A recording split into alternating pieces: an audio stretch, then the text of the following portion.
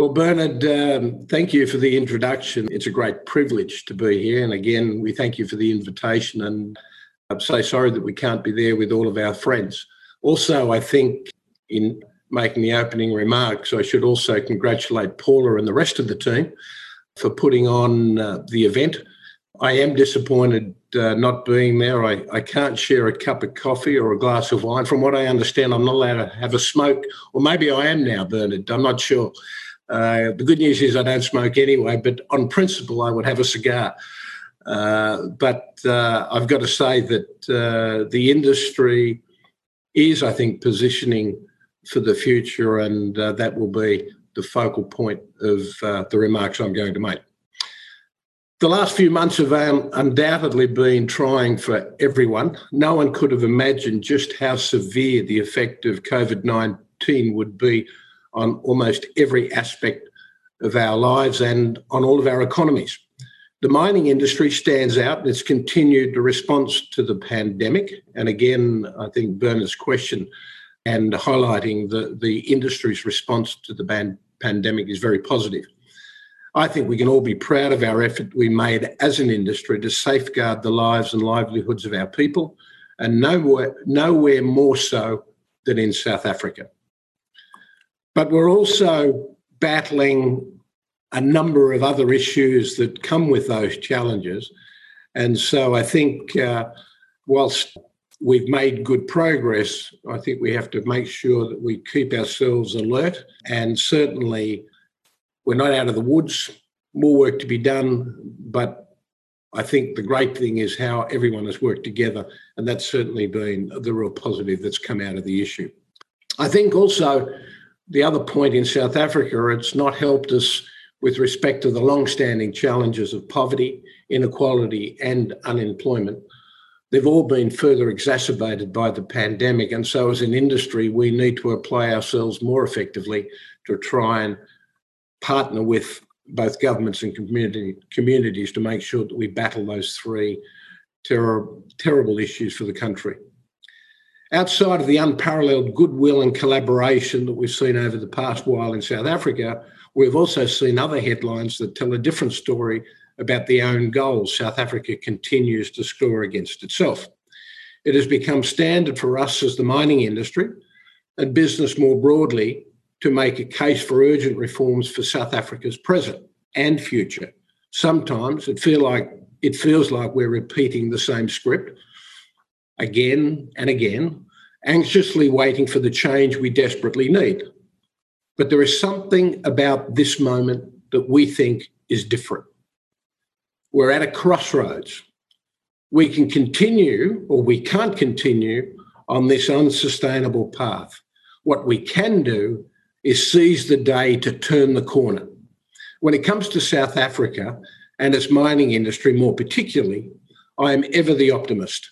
I am aware that there is much chatter at the moment on whether the past decade should be classified as South Africa's wasted years. And while the past 10 years have been less than ideal, we need to set our eyes firmly on the future. That is why today I'd like to talk about South Africa's next decade of promise, how we can turn that into real delivery, and how I see the mining industry helping to secure the future of this great nation for the next decade and beyond, to help South Africa build and grow its way out of the crisis. Our starting point, from our perspective, is the taking or making sure that we're focused on the long view. As miners, we are always used to thinking about the long term. Our way of doing business is built on sustaining ourselves not only for today, but tomorrow and for the long term. I think we should apply the same thinking when it comes to the future of South Africa. Developing an appreciation for the long view might help us in a much broader context. If we look past the last 10 years, we've had more missed opportunities than successes. And for instance, we've spent the last 10 years desperately trying to navigate our way out of an uncertain and unworkable policy environment for mining through much legal activity and debates. During this time, Mining production has been stuck in levels last seen in the early 2000s due to logistical constraints such as inadequate rail capacity and poor energy supply. Large-scale investment in the South African mining sector has stagnated, even though there are flashes of recovery. South Africa's mining investment attractiveness has remained in the bottom half of mining jurisdictions ranked globally. But not all was lost. We also have some encouraging green shoots, and these can serve as a catalyst for the next decade. 4 things stand out for me in this regard. First, in February this year, the Minister of Finance announced measures to facilitate cross-border financial transactions to provide multinational companies in South Africa with increased flexibility to manage cash resources. This development levels the playing field with other OECD nations and is a significant further positive step towards building South Africa's attractiveness as a global competitive investment destination. The importance of this step has not been missed by shareholders and investors alike. And just 2 months ago, Minister Mantashe withdrew the government's appeal on the continuing consequences of previous empowerment transactions under the new mining charter. This is a major development and one which should fill us with optimism as an industry, or at least for those that can bring new capital and growth to the industry. While there is still a lot that can be done to bring more regulatory certainty, this move paves the way for legal certainty over the current mining charter, which further strengthens our collective commitment to transformation as an industry. And with that faith that the Minister has shown by making that move, we have to stand up and make sure we're true and deliver on the potential that we all see and that he is hoping will encourage us to move forward. And over the past year, Eskom and Transnet, the 2 most critical state-owned enterprises that are vital for success as an industry, have undergone massive changes under new and committed leadership. Getting our crucial infrastructure in the form of reliable energy supply and adequate rail and port facilities will take time, but the building blocks are being laid. And my final point in terms of what makes me feel optimistic about the future is the way the government, business, unions, and communities in the broader sense have collaborated on battling the pandemic. Never have I seen in my 14 years of work and association and living in South Africa, have I seen all those groups come together under one banner with a view to fighting one enemy and, in my view, making so much progress in such a short period of time. I only wish the country I'm living in today, and for those that I observe across the globe, could see South Africa and the great leadership that's been provided across the board. I say congratulations to everyone. And again, while it's not over, you've certainly made, I think, a massive statement in terms of what can be done together. So if we take a step back and discount the noise, I think we've got more reason to believe in the future and the success of the mining industry than not. I believe that the next decade is going to be crucial for the mining industry and South Africa together. We have a unique opportunity to build a modern, inclusive, and equitable mining industry. This is South Africa mining's great promise, and all of it can be achieved within the next 10 years. But we cannot postpone it. We cannot allow ourselves to go through another decade of missed opportunities. So together, we can build back better. So my first point, the first theme that I'll pick up in pointing to those directions is we need to build a modern mining industry if we're going to succeed in the future. Everywhere around us, industries such as mining are on the cusp of a significant change. Technology is fundamentally changing how we operate, and we must progress in tandem with the need for sustainable business models that create value for all stakeholders. At Anglo, you will have heard me and others talk about Future Smart Mining Program, our innovation-led approach to sustainable mining. The lessons from this work have been invaluable. Changing how we operate is more than just technology. It's about how we embed innovation and sustainable practices across the value chain. It's a mindset, it's a way of thinking, and it's a way of questioning everything we do and looking for better solutions right through the business. With technologies that are available today and others that we're now developing, we can now imagine mines with smaller physical footprints. We're using more precise extraction techniques that enable us to mine only the most valuable ore. This will also remove people from harm's way. It will reduce waste. We'll use a fraction of the energy we use today, and we'll draw almost no fresh water. If you think back over the last 100 years, we've tended to drive efficiencies through scale. We think the improvements that are available through scale are diminishing, and that we've got to think differently about our flow sheets and literally redesign the processes from first principles. In a world of diminishing ore grades, constraints on water and energy, and the resulting increased costs, the changes are just not an opportunity. They are a necessity if mining is to be truly sustainable in every sense. A future smart mining industry is vital for a mineral-rich country like South Africa. And when we were going through the major transformation steps back in 14 and 15, we actually doubled our investments in exploration and new technologies because we felt that for us to create a future for Anglo American, we had to go in a different direction. And whilst you've seen some of those positives come through the results, we think we're only just now scratching on the real potential we have as a company.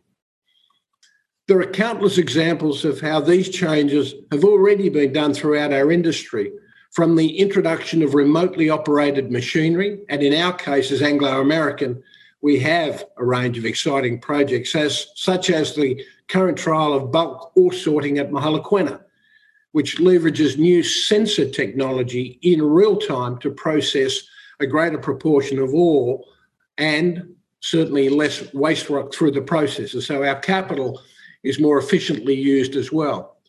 So it is simpler, less expensive, and has a much smaller footprint than the current individual particle sorting technologies available. Progress in this space will be of huge value to us, particularly in some of today's low-grade mining operations.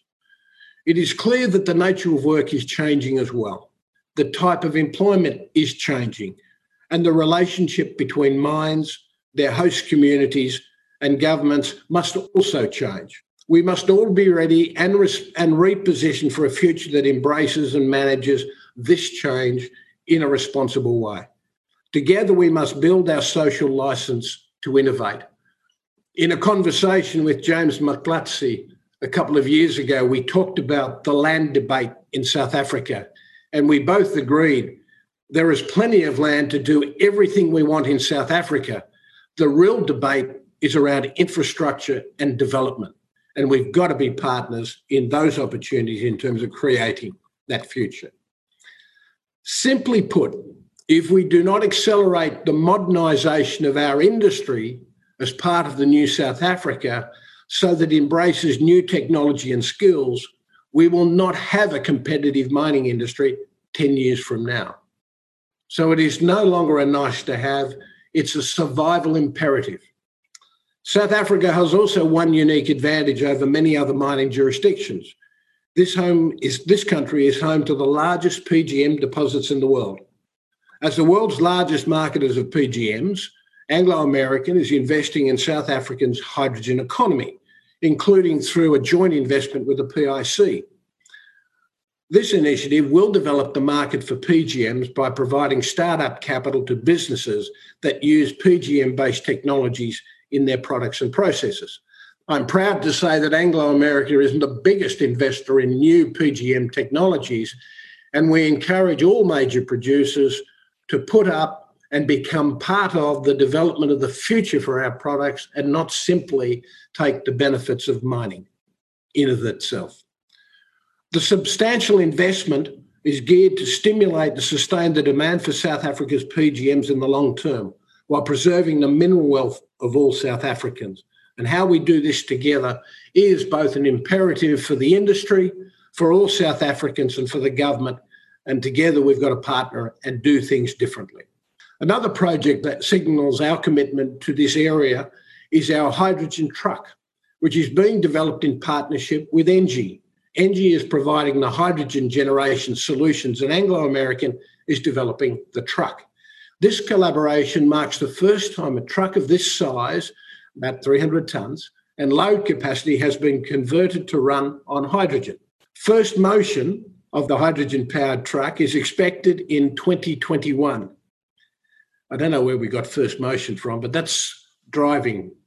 This will be followed by a testing and validation program at our Mogalakwena PGMs mine here in South Africa, after which the trucks are expected to be deployed at our other operations. We chose Mogalakwena as the right place to start this work, clearly in terms of PGMs being a home using of hydrogen, demonstrating in South Africa that we're at the forefront of mining research is what we should be about.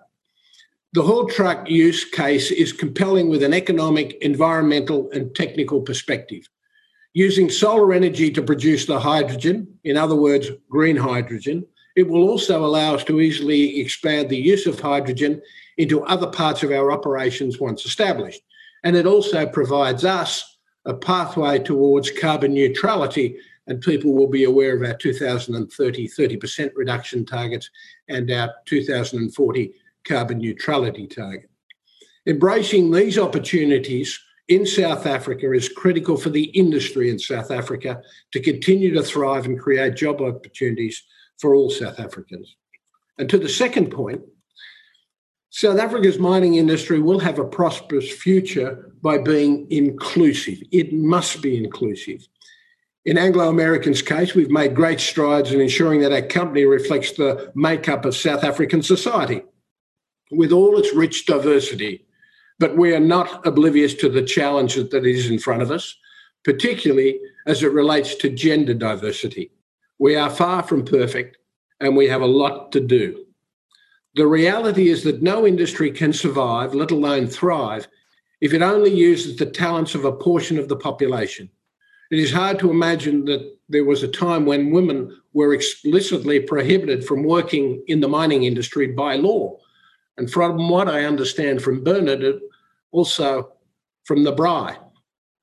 We have come a long way since then, but we are nowhere near to where we need to be. Currently, women make up only 12% of the mining industry in South Africa.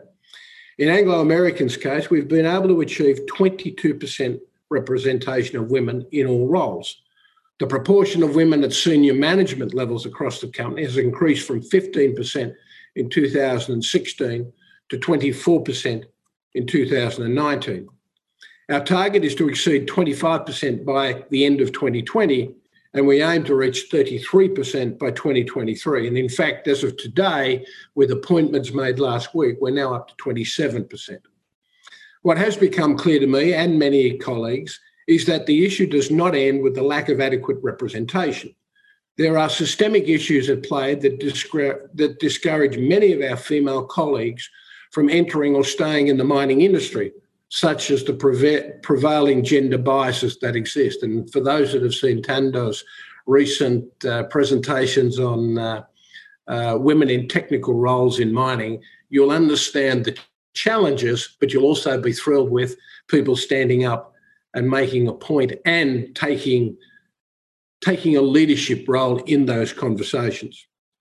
Various initiatives are in process to address these outdated perspectives, and these initiatives are spurring all of us to look in the mirror and commit ourselves to change. And as I said, the initiatives are driving us, but more importantly, the women that are in our company and are in our industry are taking the lead and making us look at ourselves and helping us understand how we can change the industry to support women in our industry. Our initiatives also include our Living with Dignity program, where we're taking a stand against gender-based violence, both inside and outside our operations. Through this program, we'll work collaboratively with our partners in government and civil to roll out interventions to eliminate sexual and gender-based violence. We're under no illusions. The journey is going to be long and difficult, but it can be done, and it starts with us. And these issues, we have noted, have increased through the pandemic. And so this has become a big part of our COVID program, and that is how we help families and people get through the mental anguish and stresses of the current situation. At Anglo American, we're stepping up our efforts to walk the talk when it comes to gender equality. The new and evolving technologies that we are adopting are also enabling a greater participation by women in mining roles that were traditionally dominated by men.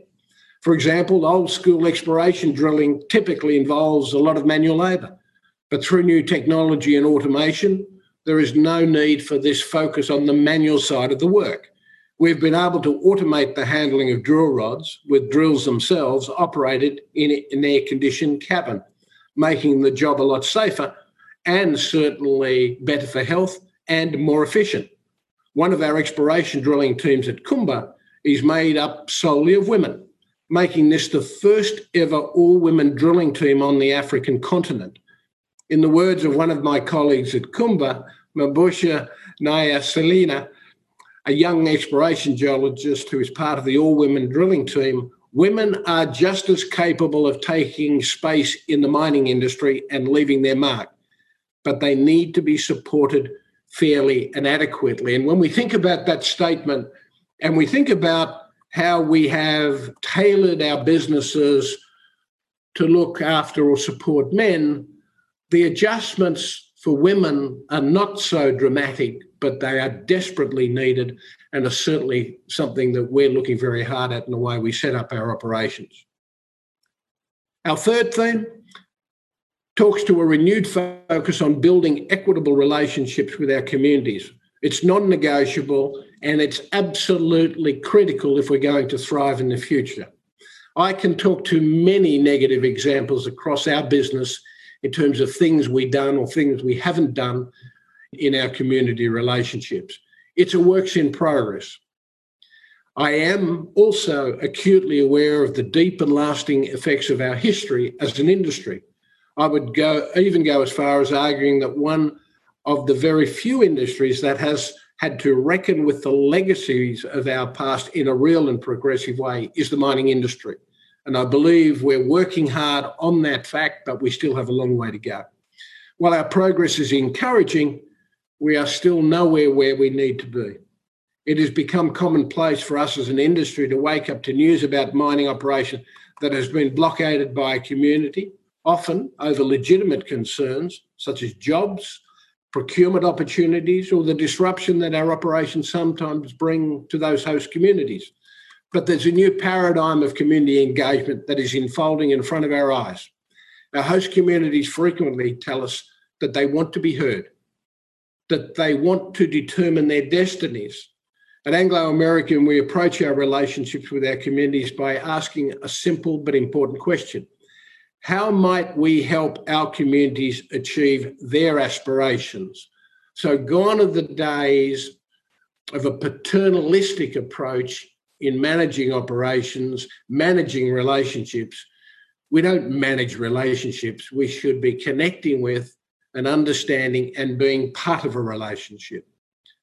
This is a crucial shift in mindset. It is one that places the aspirations and agency of the communities at the heart of everything we do. And we're guided by them. They must lead the process.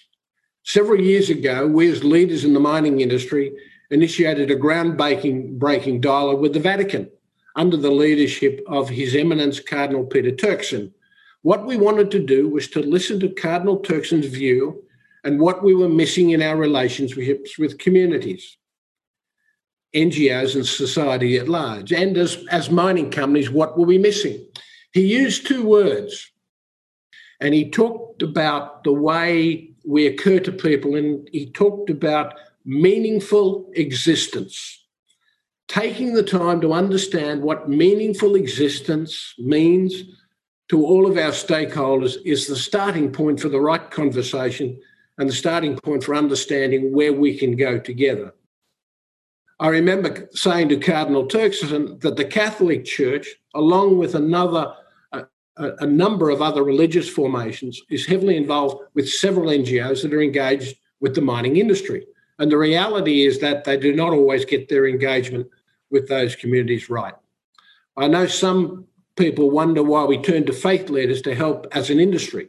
The reasoning is pretty simple, because they are literally in every community around the world, churches and other religious institutions.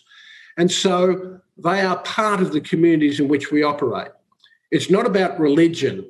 It's actually about respecting beliefs. And being part of those communities means that we have to understand and take the time to be part of those conversations. Earlier this year, we launched a refreshed version of our framework for effective community engagement. We call it the social way. We were the first mining company to develop and adopt this kind of thinking 17 years ago. And since then, it has helped us gain a reputation as a leader in social performance in our industry. Through the social way, we can ensure effective engagement with host communities. We hope we can avoid or minimise adverse social impacts by understanding what really matters to them. Over a month ago, we announced that Alchemy, our multi-billion rand broad-based community ownership trust for the PGM business, would transfer 2 billion rand to host and labour-sending communities. This covers our host communities Northwest and Limpopo, and even stretches to our labour-sending communities such as the Eastern Cape and neighbouring countries such as Lesotho and Mozambique. Through Alchemy, it's about connecting with those people that have supported us over many years. And what's most important or most powerful about this is that communities, through their elected trustees, are in charge of determining how these funds are spent. For us, it's about navigating these increasingly complex dynamics to make sure we create an inclusive future for all. For us, South Africa shows great promise. In some ways, this pandemic has given us the opportunity to press the great reset button. And I think Bernard should have a big red button on his desk he should press after every speech. We can play a leading role in shaping the next 10 years by building a modern mining industry that embraces innovation and sustainability while making the industry more inclusive and developing equitable relationships with all of our host communities. Amid the despair, there is hope. With each passing decade, South Africa's mining industry is changing for the better. Let us continue on this path of change and progression. Let us all help South Africa build back better.